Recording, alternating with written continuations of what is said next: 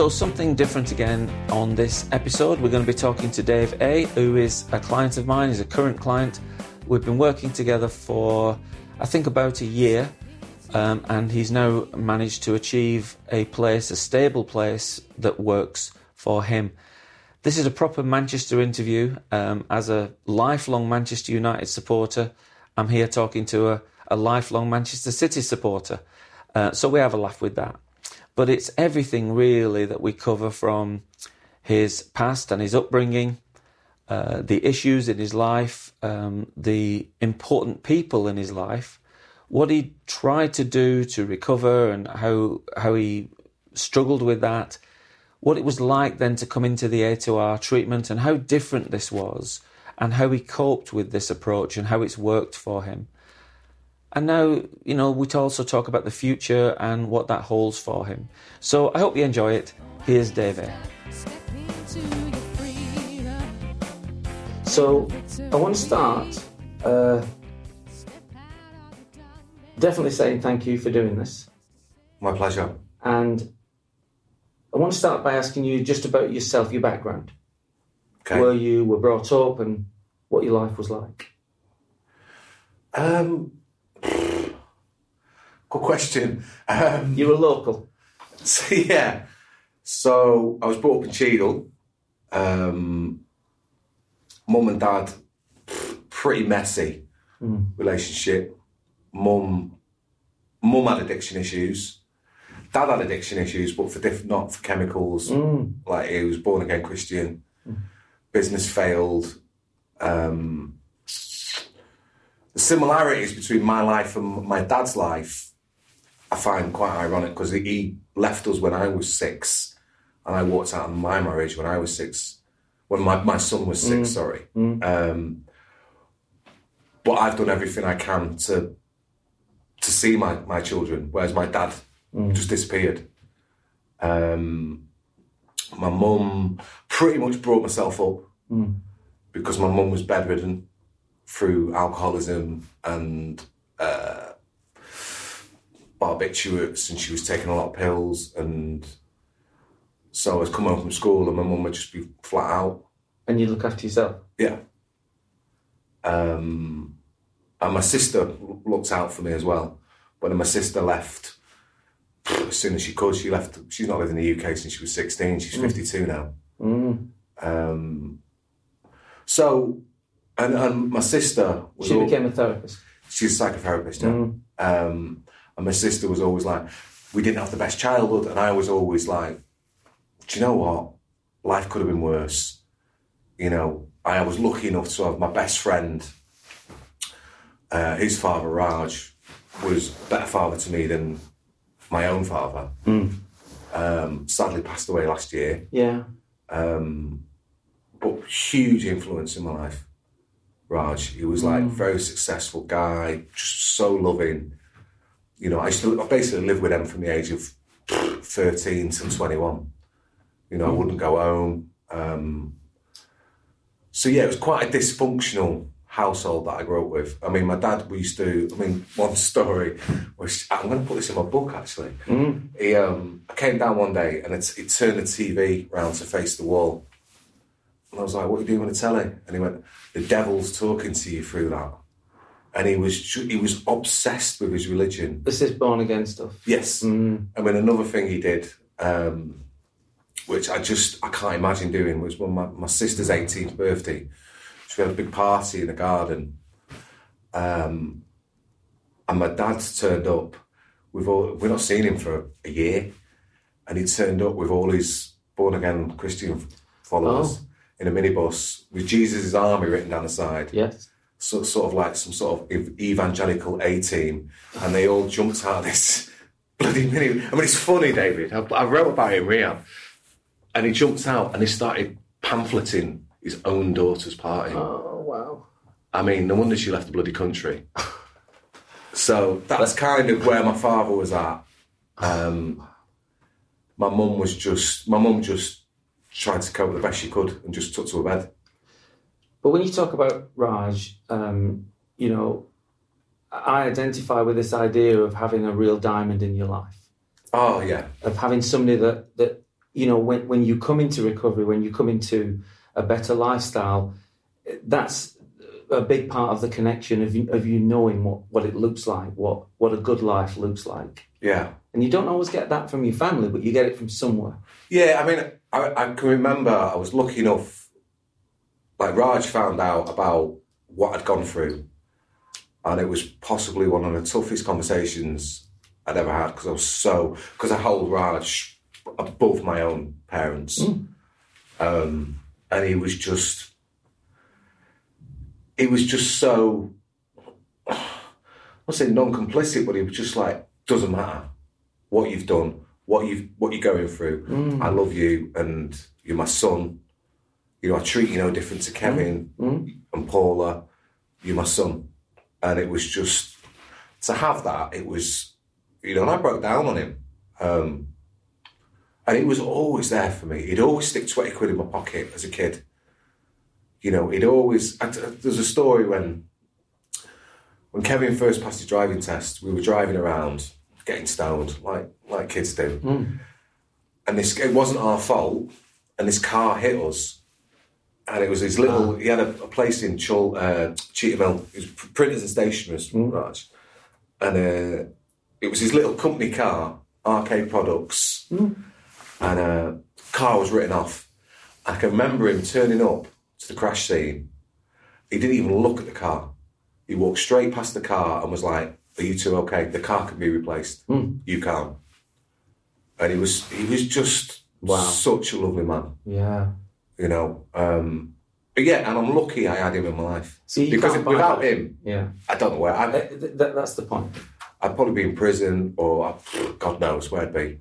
That's the point. He kept me on the straight and narrow, without a doubt. He used to bollock me left, right, and centre when I did something, and rightly so. Yeah, it's about doing things the right way. Yeah, and you see it, and somehow it stays with you.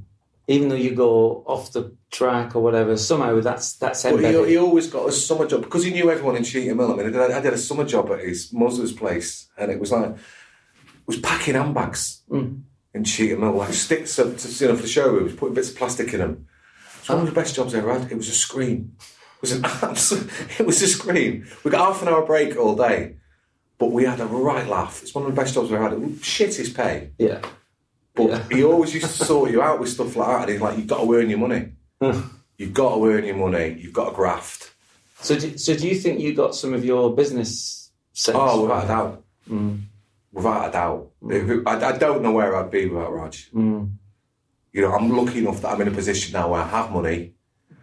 But it wasn't always like that. Grew up skint. And Raj was always the man who was like, "Get your pennies, put them away. Don't be a dickhead." And he was such a guiding light for me. So even though we have this stuff in our lives, and I've got a couple in my life who I could point to, that it can't stop us from going off the rails. No.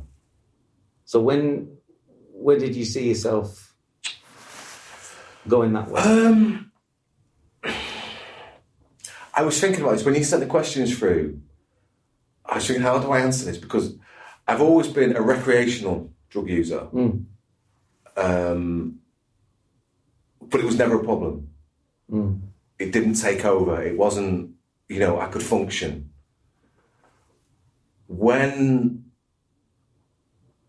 I, like I said, I was writing about this morning, had the breakdown, I didn't see it coming. I was in this lifestyle of what everyone was, you know, I even had a good friend of mine say this to me. He's like, what have you got to be, you know, down about?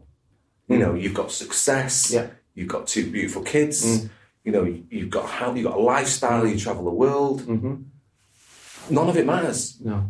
You know, I was in a business, I mean, we had 200 staff. We turned over £90 million. We sold 50% of the business for £6.5 million. We popped trials at £6.5 million. More than I've, you know, ever imagined. But I was still deeply unhappy. And when the mental health issues started, I just didn't see it coming. It's like someone hitting you from the side of the head, you know, coming from behind and giving you a right hook. It just came out of nowhere, and I couldn't cope. I was terrified because I didn't know what was going on. You know, I couldn't make decisions. I can remember being in Sainsbury's with a trolley full of food and having to get out of there because I couldn't cope. I didn't know what I wanted to buy. I remember being in a post office and all I could hear is cashier number 4, and I had a panic attack, and I've never had a panic attack in my life. And there wasn't sort of one trauma. You know, if your parents die or you're in a car crash, you can point to it. Yeah. Yeah. You know, if there's an occasion or an event that happens and you go, that is why I became ill. It wasn't like that. No. It was, my life was going along swimmingly. Like I say, I had no money problems, you know, 2 beautiful kids. And it just, and this, I think that made it worse because I had nothing to blame almost. Like I say, if I'd fallen down the stairs or been hit by a bus or my mum had died, I could go, that's why I'm doing this because of that. And I had no excuse. Yes. You know, what did that do that you had no excuse? How did that affect you? Confused me. Really confused me. All I wanted to do was, if I could have had a reason to put it on, it would have made, I don't know, maybe it wouldn't, but it felt like it would have made it a lot easier to deal with. Because the confusion, I was like, why am I feeling like this? Why am I not in control of my own mind? Why am I so scared? Why am I frightened? Why is my daughter asking me every day, are you feeling better, Daddy? And I'm bursting into tears. You know, it's something that I, in one way or another, I deal with it every day. This idea, you know, it's natural to ask why. It's natural to want to know causes and roots. But ultimately, I'm not sure how much it helps us. You can know that stuff. You can go to a psychiatrist for years and work out exactly the root of everything, and I'm not sure what it does for you.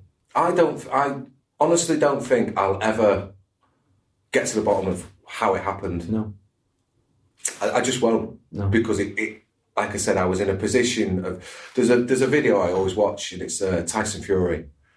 About, you know, the Deontay Wilder fight, when he gets up, when he's knocked down, and he just shakes himself up, and he's like, he was in a position of, you know, he's the world heavyweight champion of the world, he's got millions and millions of pounds, success, beautiful family. He could just stay down. And he just wanted to crash his Ferrari into a bridge. And he said he can't explain it, and that's the power of it. That's what I find fascinating, because, you know, on paper, everyone's like, you know, I'm reasonably healthy, not bad looking, you know, all, you know, successful, blah blah blah blah.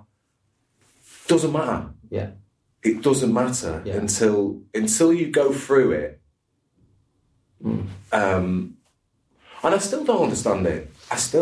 Well, all I can say, from my experience, I've been working intensely in this field now for, well, I qualified in 2000, and you know, certainly for the last 5 or 6 years, I've been working intensely with people, and I've worked with Premiership footballers, Premiership rugby players, people who have their own TV program, people on tour, immensely successful people in their own field. So I know as well as anybody that it does not help you.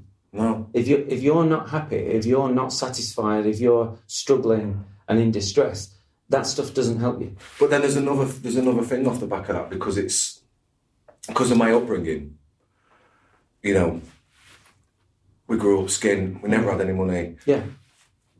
There's a part of me that is like, what's wrong with you? Why are you depressed? You're saying the same thing that they're saying. Yeah. A part of you saying. Yeah. Why am I depressed? Because I've got everything that I ever wanted. I remember saying to myself when I was a kid, I am never going to be poor. I'm never going to drive. And it drove me. There's the drive, yeah. So I get what I ultimately think is going to make me happy. And then I'm suffering with mental illness, whatever. But then there's a part of me that's going, you've got no right to feel like this. Yeah. You know, so it's catch-22. You can't, until you acknowledge it, and that's the stuff we've done. You know, acknowledge the part and go, do you know what? Of course you are. You're a human being. So you've created the success, your drive, everything. You've got the business, you've got the family, you've got the lifestyle. Things start to go wrong. Mm-hmm. So the next thing I'm really interested in is what did you try to get yourself out of it? I didn't really. Well, obviously, I turned to drink and drugs, and then the turning point was because my sister's a psychotherapist. I had a call with her, and I said, "I'm struggling. I don't know what to do. I feel like I'm losing my mind." I actually thought I was losing my mind. Yeah. So she recommended this place in Oxford, Kyron House, which is it's a Harley Street clinic, but it's their countryside residence. I had a Zoom call with them, and within 24 hours, I was sat in Oxford with 2 psychiatrists. Yeah. So it was an emergency admission, and they recommended I stay there for 2 months, which I did. And I don't know if. I think with everything that I've done, like rehab-wise, mental health-wise, I've took something from it, and it's all part of my journey. So I have to, rather than resent it, I have to go, do you know what? I took a lot from that. Even, I don't know what, but I do know that it did some good, but that was one of the hardest things. That car drive down Oxford, my mate took me in my car, and I just remember going, I don't want to go. I just don't want to be here. No. But I did the work. But when I came out, I was a different person. You know, and that's when I realised that I was in the wrong marriage. I didn't want to be in this lifestyle of hobnobbing with all these millionaires and talking.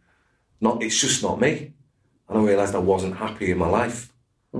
So, I mean, when I went in, they said basically my nervous system had crashed completely. I was an absolute shell of a person. And when I came out, I felt amazing, but I relapsed after 2 days because my life hadn't changed.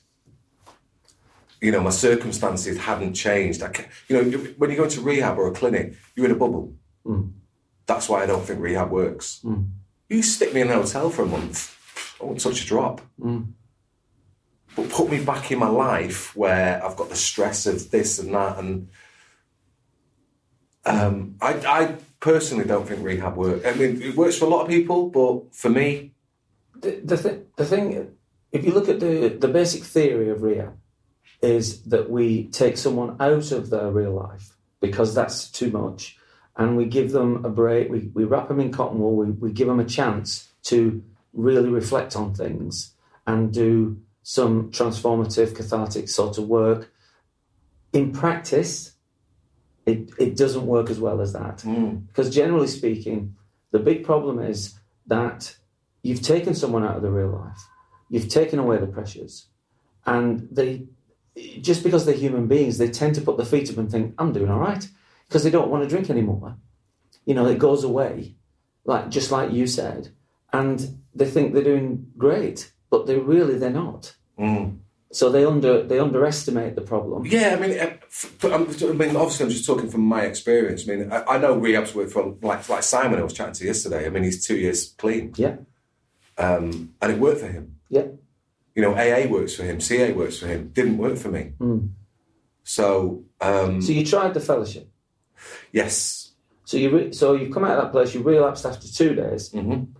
And what did that tell you? What did you think about that? Very, very disappointed with myself. Very scared. You know, I remember I was doing so much drugs. You know, just throwing cocaine at myself. You know, I've got 2 small children. Very ashamed. Wife kicked me out, rightly so. Didn't help matters because then obviously I'm free to do whatever I want.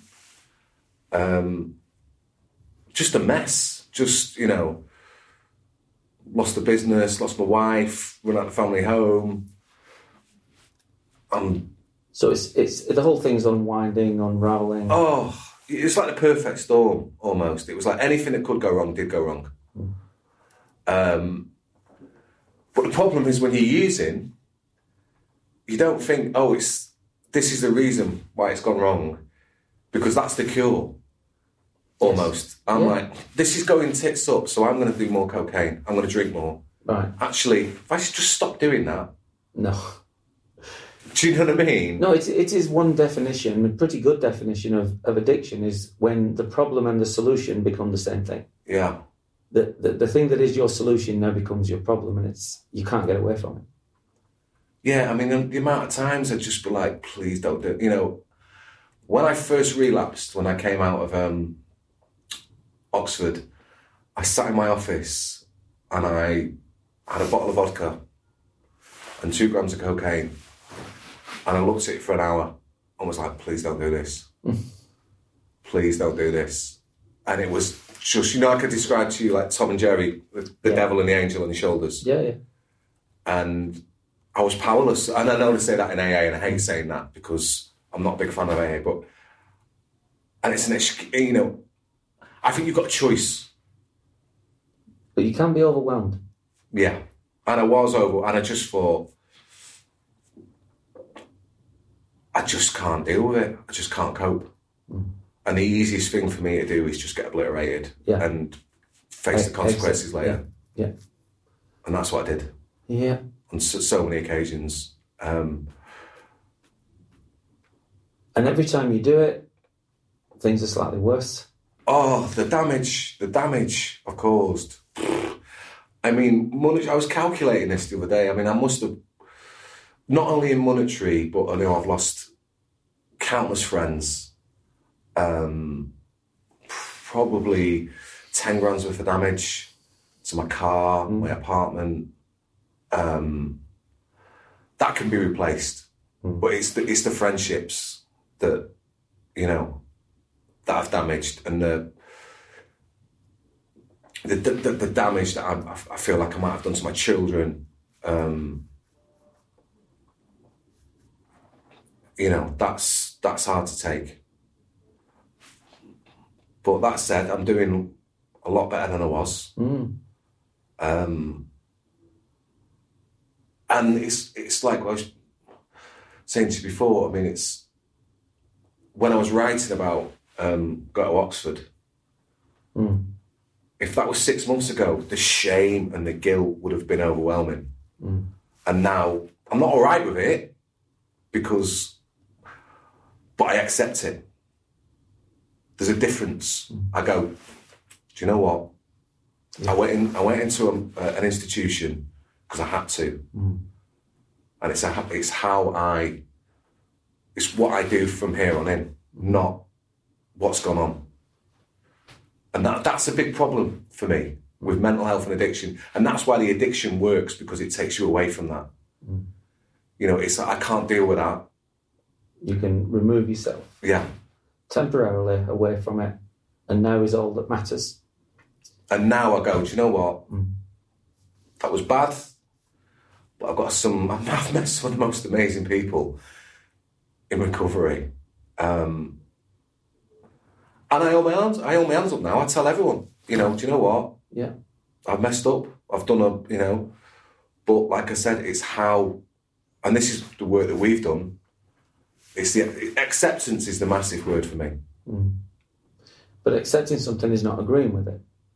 So, you know, you're saying you accept that these things happen now, but it's you know that accepting it doesn't mean you say it's okay. No, yeah. But then that was a big thing for me, because it was.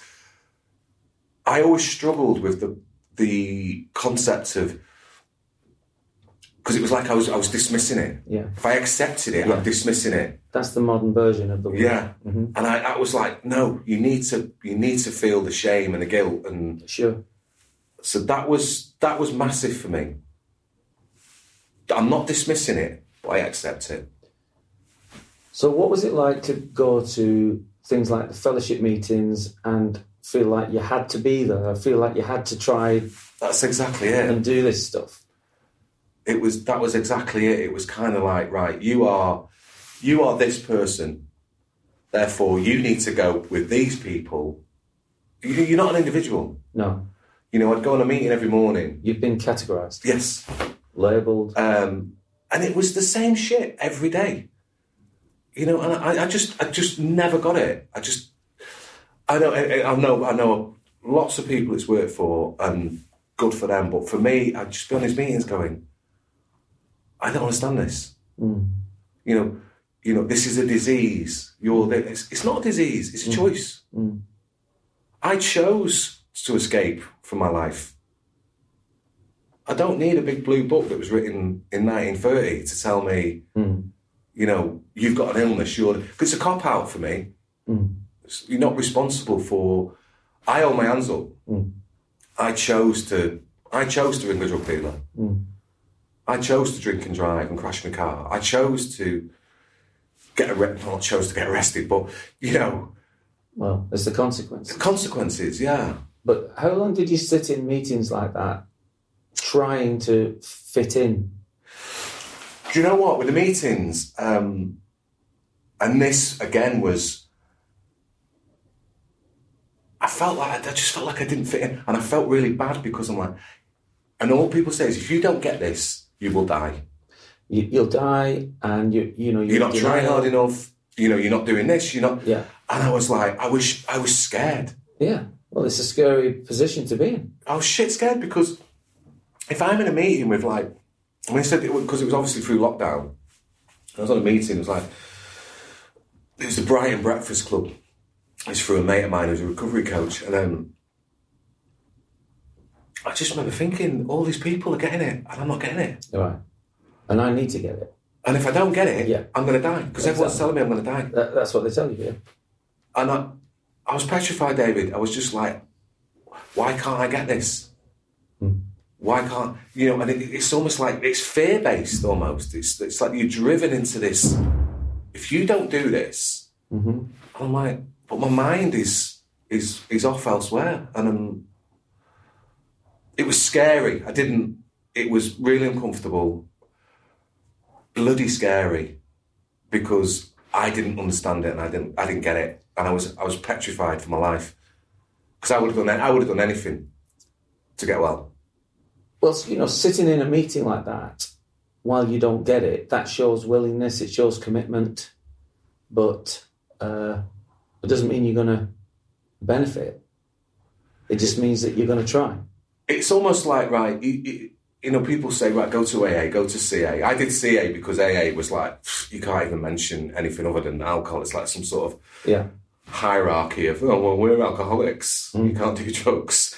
You know what I mean? Drug snobbery. I remember getting told off in an AA meeting because I mentioned cocaine, and I was like, addiction's addiction. Yeah. Doesn't matter what it is. Yeah. Anyway, and I just remember being in the meetings and just going, I feel like I'm being railroaded, and it's like, if you don't do this, you're not going to get well. You're not going to, and I remember being desperate. I remember feeling, what's the point? I'm never going to crack this because I don't get this. You know, they're boring me. Do you know what I mean?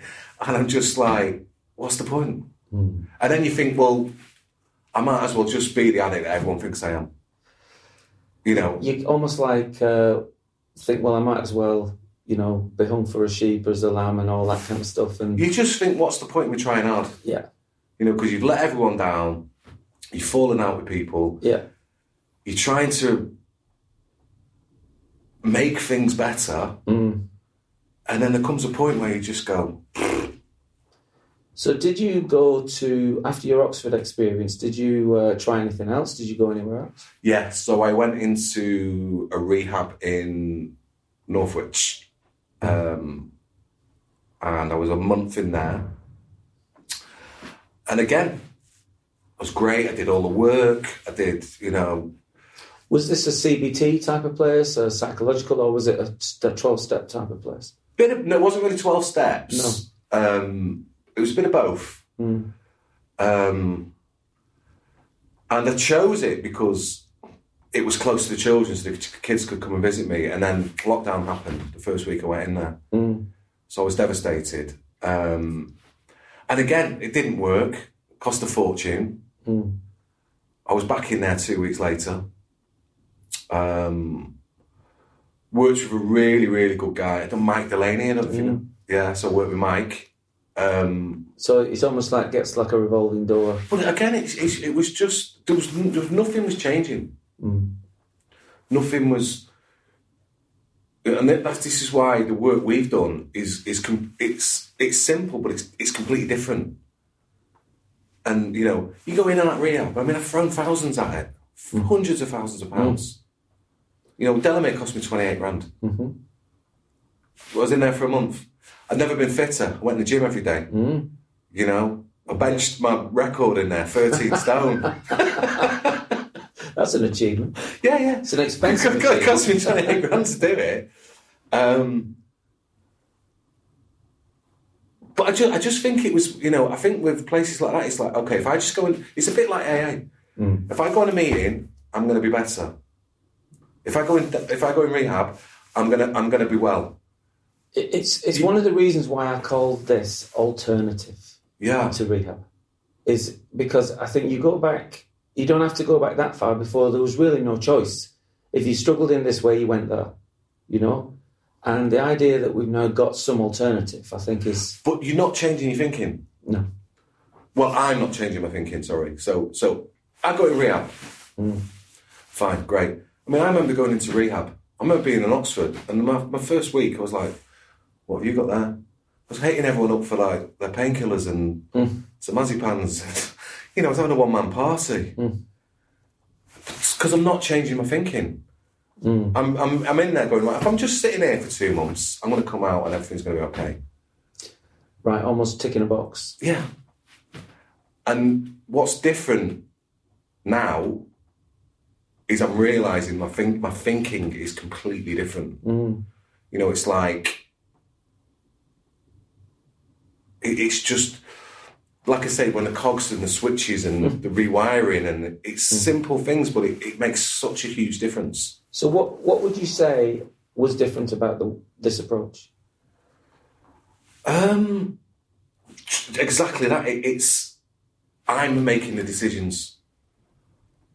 The captain, if you like, as you always say, is like I went out for dinner with Danielle the other night. We shared a bottle of wine. No problem. You know, but when I was getting up at 6 a.m, drinking vodka, taking ketamine, taking cocaine, by 8 o'clock I was wasted because I couldn't cope with the day. My thinking now is... I don't know. It's a strange one because it's been a slow process. You know, we've worked together for a year, and it's changed my life. You know, it's changed my outlook on life. I feel like I told you. You know, I walked down the road and I'm buying sausages for the dog from the chippy today, with the builders. And it's the smallest things in life can bring you so much pleasure. Whereas for years I was like, I need this car, I need that watch, I need to do this, I need to stay in this hotel. None of it matters. My thinking now is... And for me, it's about being comfortable with myself. Yes. Where, I think I mentioned this to you before, I could never sit with myself. Even prior to all these issues that have gone on, I could never just sit with myself in a room and go, read a book, write a letter, whatever it is, watch a TV. I could never do that. It sounds like the simplest thing in the world, doesn't it? But money can't buy it. No. You know, if you're not comfortable with yourself, and if you haven't accepted who you are and what you are, then there's nothing you can do. That's exactly... I mean, it is... I was thinking about this literally this morning. It's, you know... I think I've told you, you know, where I live. I've got a great neighbourhood. I know everyone. I chat to everyone. Yeah. I'm like... I love that about myself. I couldn't have done that a year ago. I couldn't have given myself acceptance and gone, do you know what, Dave? You're all right. You're a decent lad. Mm-hmm. You know, you're friends with everyone. You know, I couldn't have done that. I wouldn't have accepted that. And now I can. You know, I mean, the drugs partly used to give me, I used to take for confidence. Yes. And I don't need that anymore.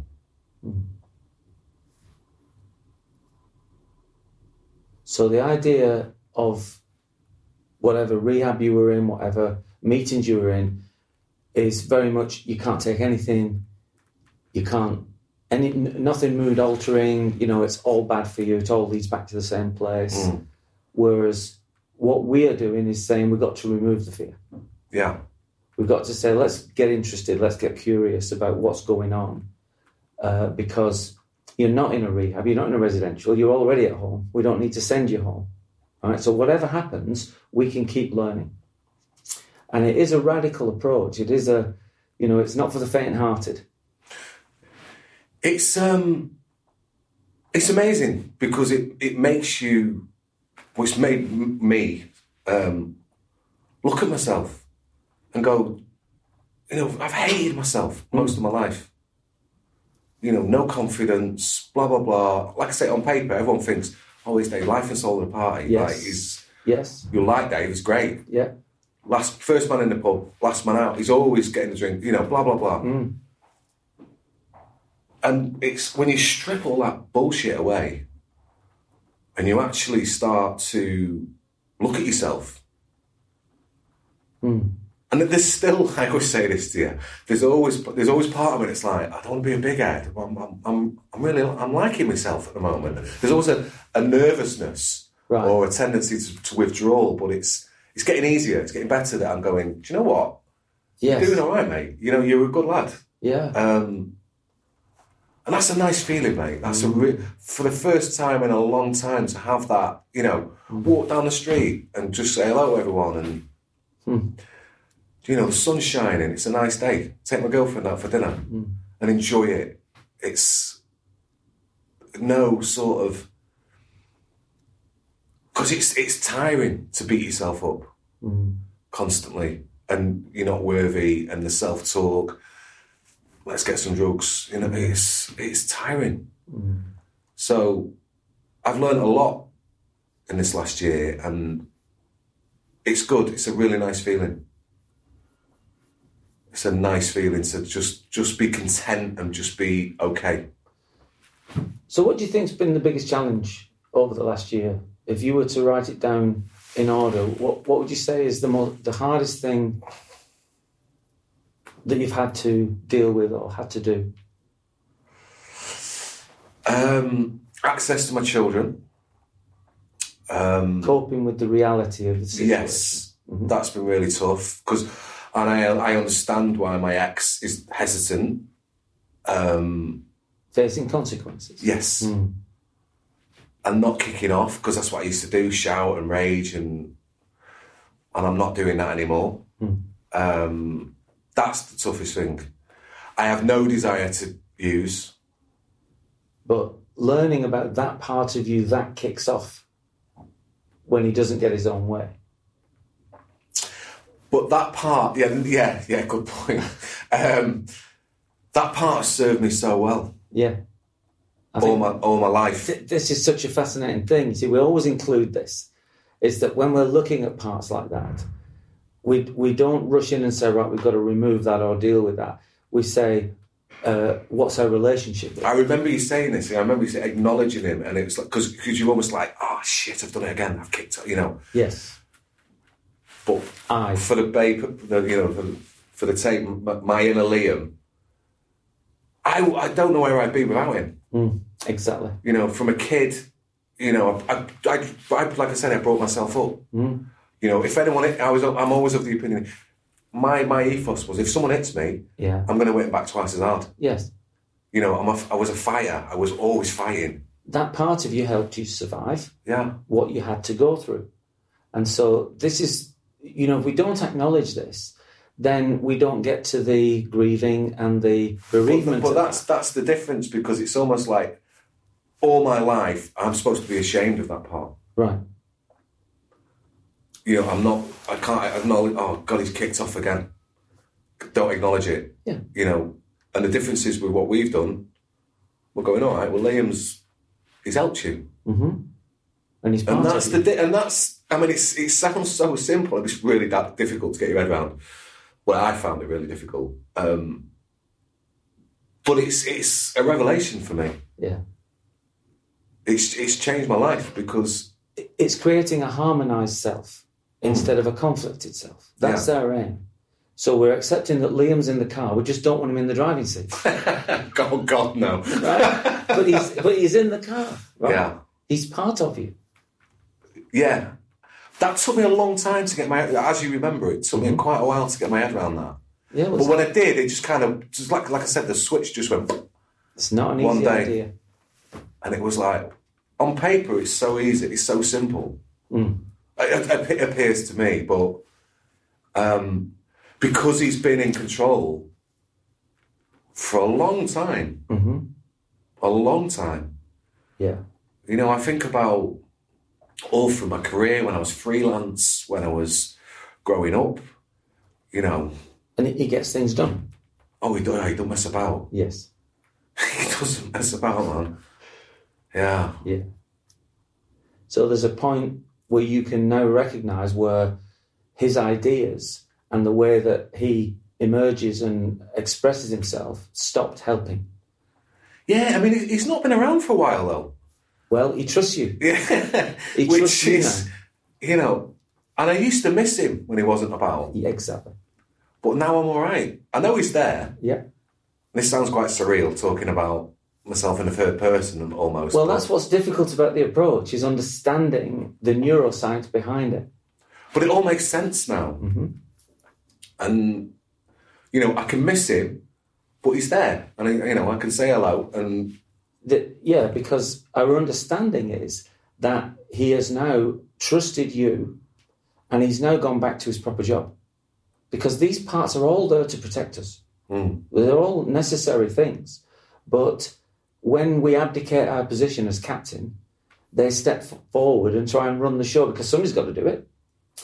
And so they take over. Yeah, I mean, and for me, that is, that's been a game changer. I feel more in control of my life. Of course. You know, I wake up every day, I've got my routine, you know, I take my vitamins, I take my greens, walk my dog, whatever it is. It just feels calmer, I just feel so much in control. Whereas my life has been out of control. Well, you are more in control because you're trusted to be in control. The parts are no longer reaching forward and grabbing the steering wheel every 5 minutes. And that's an achievement.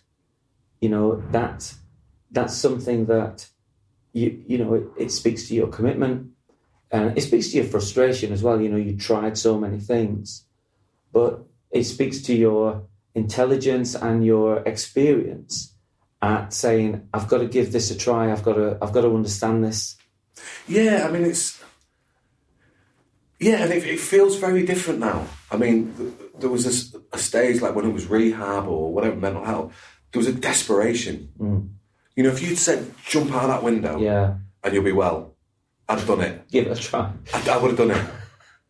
You know, it was almost at that level. Yeah. You know, it was like, set your hair on fire, Dave, and you'll be, I guarantee you'll be better.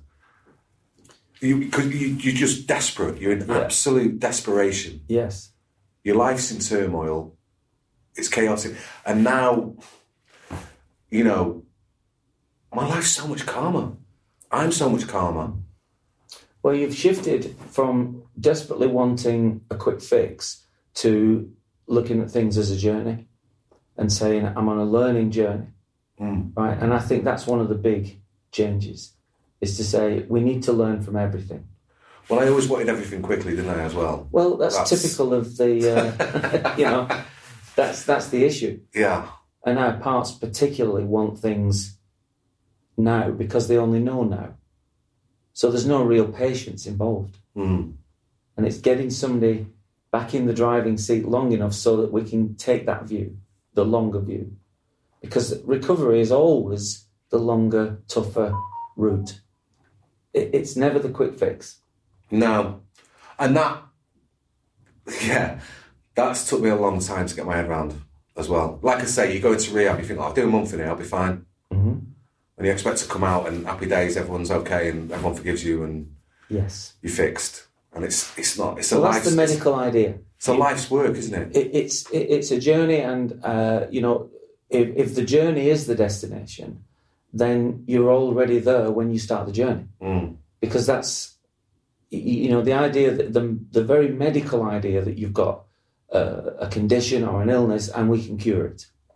That's quite a medical idea.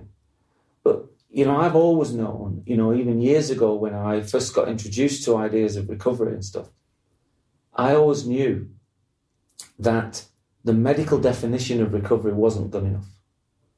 If you look at a medical definition, it's a restoring back to your initial health.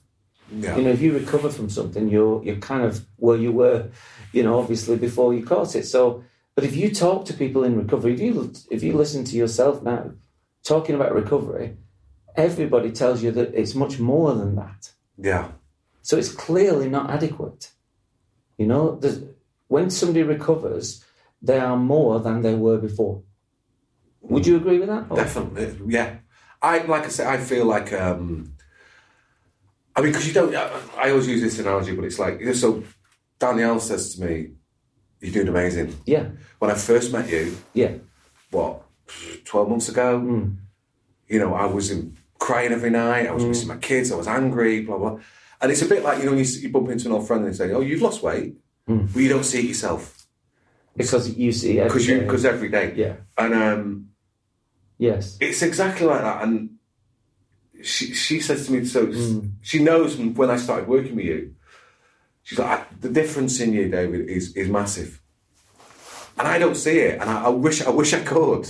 I know, but she sees it. But I know it because I feel different, and I'm not kicking off at the things I used to kick off. I've not got the urges I used to have. Yeah.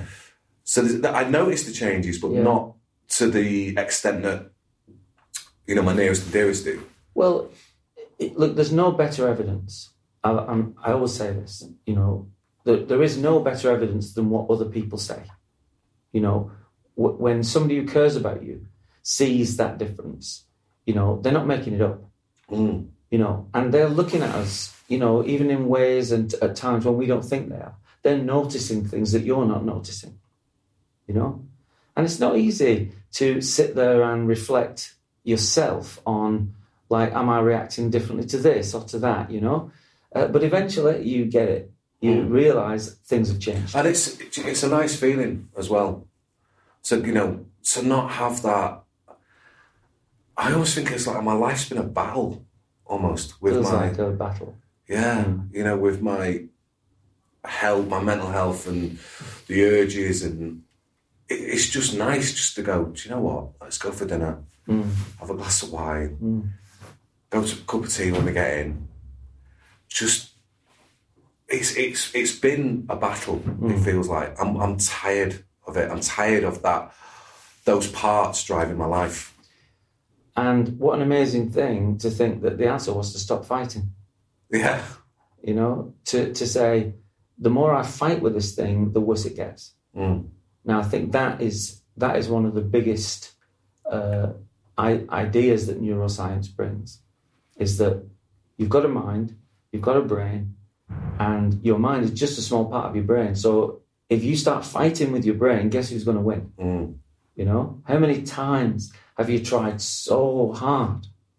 But it's interesting because I was chatting to a friend yesterday. I was in Rio, and he was saying, I said, are you still on the meetings? And I said, no, I don't do them anymore. And he's like, well, what are you doing? So I was telling him about our work, and I said, I always feel really conscious because I'm like, there's little Dave and then there's inner Liam and blah, blah, blah. And he was like, oh, I get that. Yeah. People get it. And that's what I'm really surprised about. I'm like, because I feel quite, not ashamed, but almost like... No, but it is. You see, I have never met anybody I've been doing this now in this way probably for 4 or 5 years. I have never explained this to anybody who hasn't got it. Because our confidence is that neuroscience is proving it. So it's not just something we made up. But you're like going, am I really going to say it? Little Dave is having a battle with Big Liam. And then it's just like, I get that. Yeah, I get that. Why? Because, to be honest, in rehabs and in the approach, even though we were only working from observation, that's all we had, we were talking about parts years ago. It's just we didn't have this understanding. We would talk about things like King Baby and my inner addict and all that kind of stuff. We would always talk about, because we knew it was there. Is it like the chimp paradox and all that kind of? Well, that's also benefited from the neuroscience research, is the idea that we have within us a part of our brain which is called a prehistoric brain. This is where the chimp thing comes from, right? It's the idea that it's incredibly basic, but it's trying to protect you. It's not trying to screw your life up, but it just doesn't have that's the difference, ideas. Isn't it? That's the difference. When Liam pops up, it's like, oh, it's a bad thing. No, it's actually a good thing. Yeah, he's trying to help. Yeah. Right? But he's giving you the best he's got. But the best he's got doesn't always help. That's the problem, right? So he needs to trust you to handle a situation instead of thinking, oh, I've got to take over here. Everybody sit down. I'll deal with this. That's what he does. I wish I'd known this years ago. Well, mate. they're all, they're all certain, these parts. There's no discussion involved. There's no open-mindedness. They know what needs to happen, and it needs to happen now. Now we always knew this, but we just didn't know how to really work with it. We still talked in terms of, fighting these things and overpowering them in some way, not realising that, in a lot of ways we were taking people into a battle they were going to lose. Yeah. Because the harder your brain does not like to be pushed around. And that's the thing, I think, for so many years, I've fought it. When he pops up, it's like fight. I can't do this, and then regret, fight, regret. And it's this to and fro. And now it's just like a bit more chilled and a bit, because the brains took over. Well, every time we get to a point where, at one time he would have taken over, but then he doesn't, he trusts you, you deal with the situation. What happens? Your brain registers this, it's always watching. And it realises, actually, that didn't kill you. Because that's the belief. Your brain's thinking, this is life-threatening, I've got to take over. So when you go through that situation and your brain goes, hang on, he didn't die. Oh, well, now we can reduce the risk level. You understand? So it's not like, DEFCON 5 or something when it happens. And the more you do that, the more your brain realises you can be trusted, you can be trusted. And that's what's happening. Yeah, I mean, like we spoke over the weeks, haven't we? I mean, week on week, it's getting easier and better, and it just continues to grow. You're just trusted with more and more. Yeah. And it redefines, in a way, how we understand successful people. We can now look at somebody who's really successful and think, well, they're just in the driving seat more often. They're just making better decisions because they're trusted more. So it kind of redefines the way we look at the human condition, which is just endlessly fascinating to me, No, definitely, yeah. I work with all kinds of people. Some are more difficult than others. Why are you looking at me like that? I'm just saying. I've worked with Liverpool supporters. Oh, there you go then. Say no more. Everton supporters, they're not too bad. But, got a sense of humour, Everton. You've got one to be an Everton fan. But a City supporter. Oh, come on. Don't be like that. That was a real challenge. It has been a real challenge. I'm glad I could accommodate. Every week it's like another trophy they've won. They're 20 points ahead in the league or some stupid thing. Only one at the moment, but there you go. It's just annoying, basically. But it's one of the consequences of living in Manchester, I have to deal with these things. We couldn't be shit forever, could we? It was getting... I remember when... It was getting boring. Yeah. No, everybody will acknowledge, I think, what a fantastic job they've done. Oh, they're amazing. It's. But don't forget, I used to go when second division. I used to go. I remember it well. Oh, I hated it. And also, we went to Port Vale away. Oh. So we went, me and my mate, and we were losing, obviously. And the British paraplegic team came out at half time to do a display. See, it's going to go badly, isn't it? And the City fans start singing, "Are you City in disguise?" Don't give it him on his left, he's rubbish. Oh dear. Yeah. So, yeah, been there, done that. Yeah, you paid your dues. Yeah. So what do you see now when you look at your future? How do you see that now for yourself?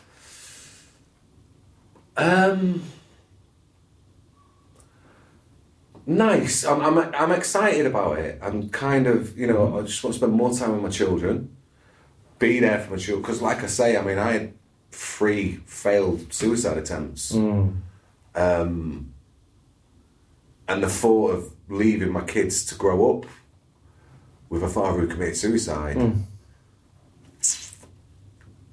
doesn't sit well with me. So the fact that I'm here, yes, and I can be here for my kids, and the one thing I am now, I mean, I don't get a lot of contact with my kids. It's getting better, but I'm such a more connected father than I was.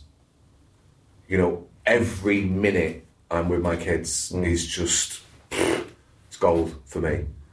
I took my daughter out for dinner on Tuesday.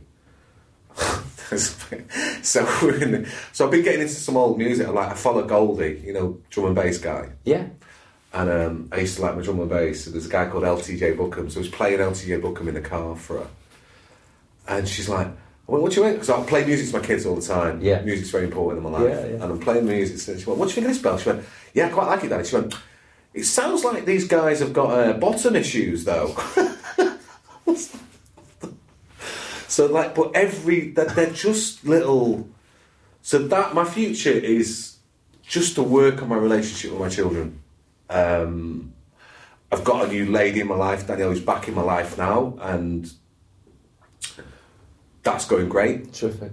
So it's just, for me, it's just about, it's not even a day at a time, it's just enjoying life and enjoying, like I said, I took the dog for a walk and I buy him a chippy tea. And the builders are there, they're all making a fuss of him because they're all building on Christie's, aren't they? Ah, yes. So I'll get him the sausages and they love it. And yeah. It's the little things. But you're writing as well. And I'm writing, yeah. And I want to I don't know where that's going to go, to be honest, David, but it's... I'm going to be in it, though. You're in it. You're going to be in it. I don't know what your title is. I mean, some of the titles, if I showed you, let me read you some of them. It's just kind of my... Oh, it's not what I've got on my phone. It's kind of my journey through recovery and rehab. Yeah. Yes. The people I've met. But I want it to be funny. I want the humour to come through. I mean, one of the stories is called Father K and the Hard-On. So it kind of gives you an idea of where we're going. It's kind of toilet humour. It's not It's not top end, Dave. No, we're not. It's not like your blog. It's down here. Well, I'm looking forward to reading it. Yeah, and it's like I say, I started it this morning, and I was in tears this morning. Yeah. But I think it's going to be... I mean, if it goes nowhere, it goes nowhere. But it's for me. I think that's... When you look at something that you appreciate, when you get good writing, I think it probably always started there. Where somebody's doing something for themselves, and that authenticity comes through. Yeah, of course. If you're thinking, oh, what will people like or what do they want to read, I think you're already missing the point. Well, it's a very selfish project. It's for me. Yeah. And if people like it, they like it. If they don't, Absolutely. I'll send Liam on them. Well, it's been great talking to you. Yeah, thank you. I appreciate that. And thank you so much for doing this. No worries.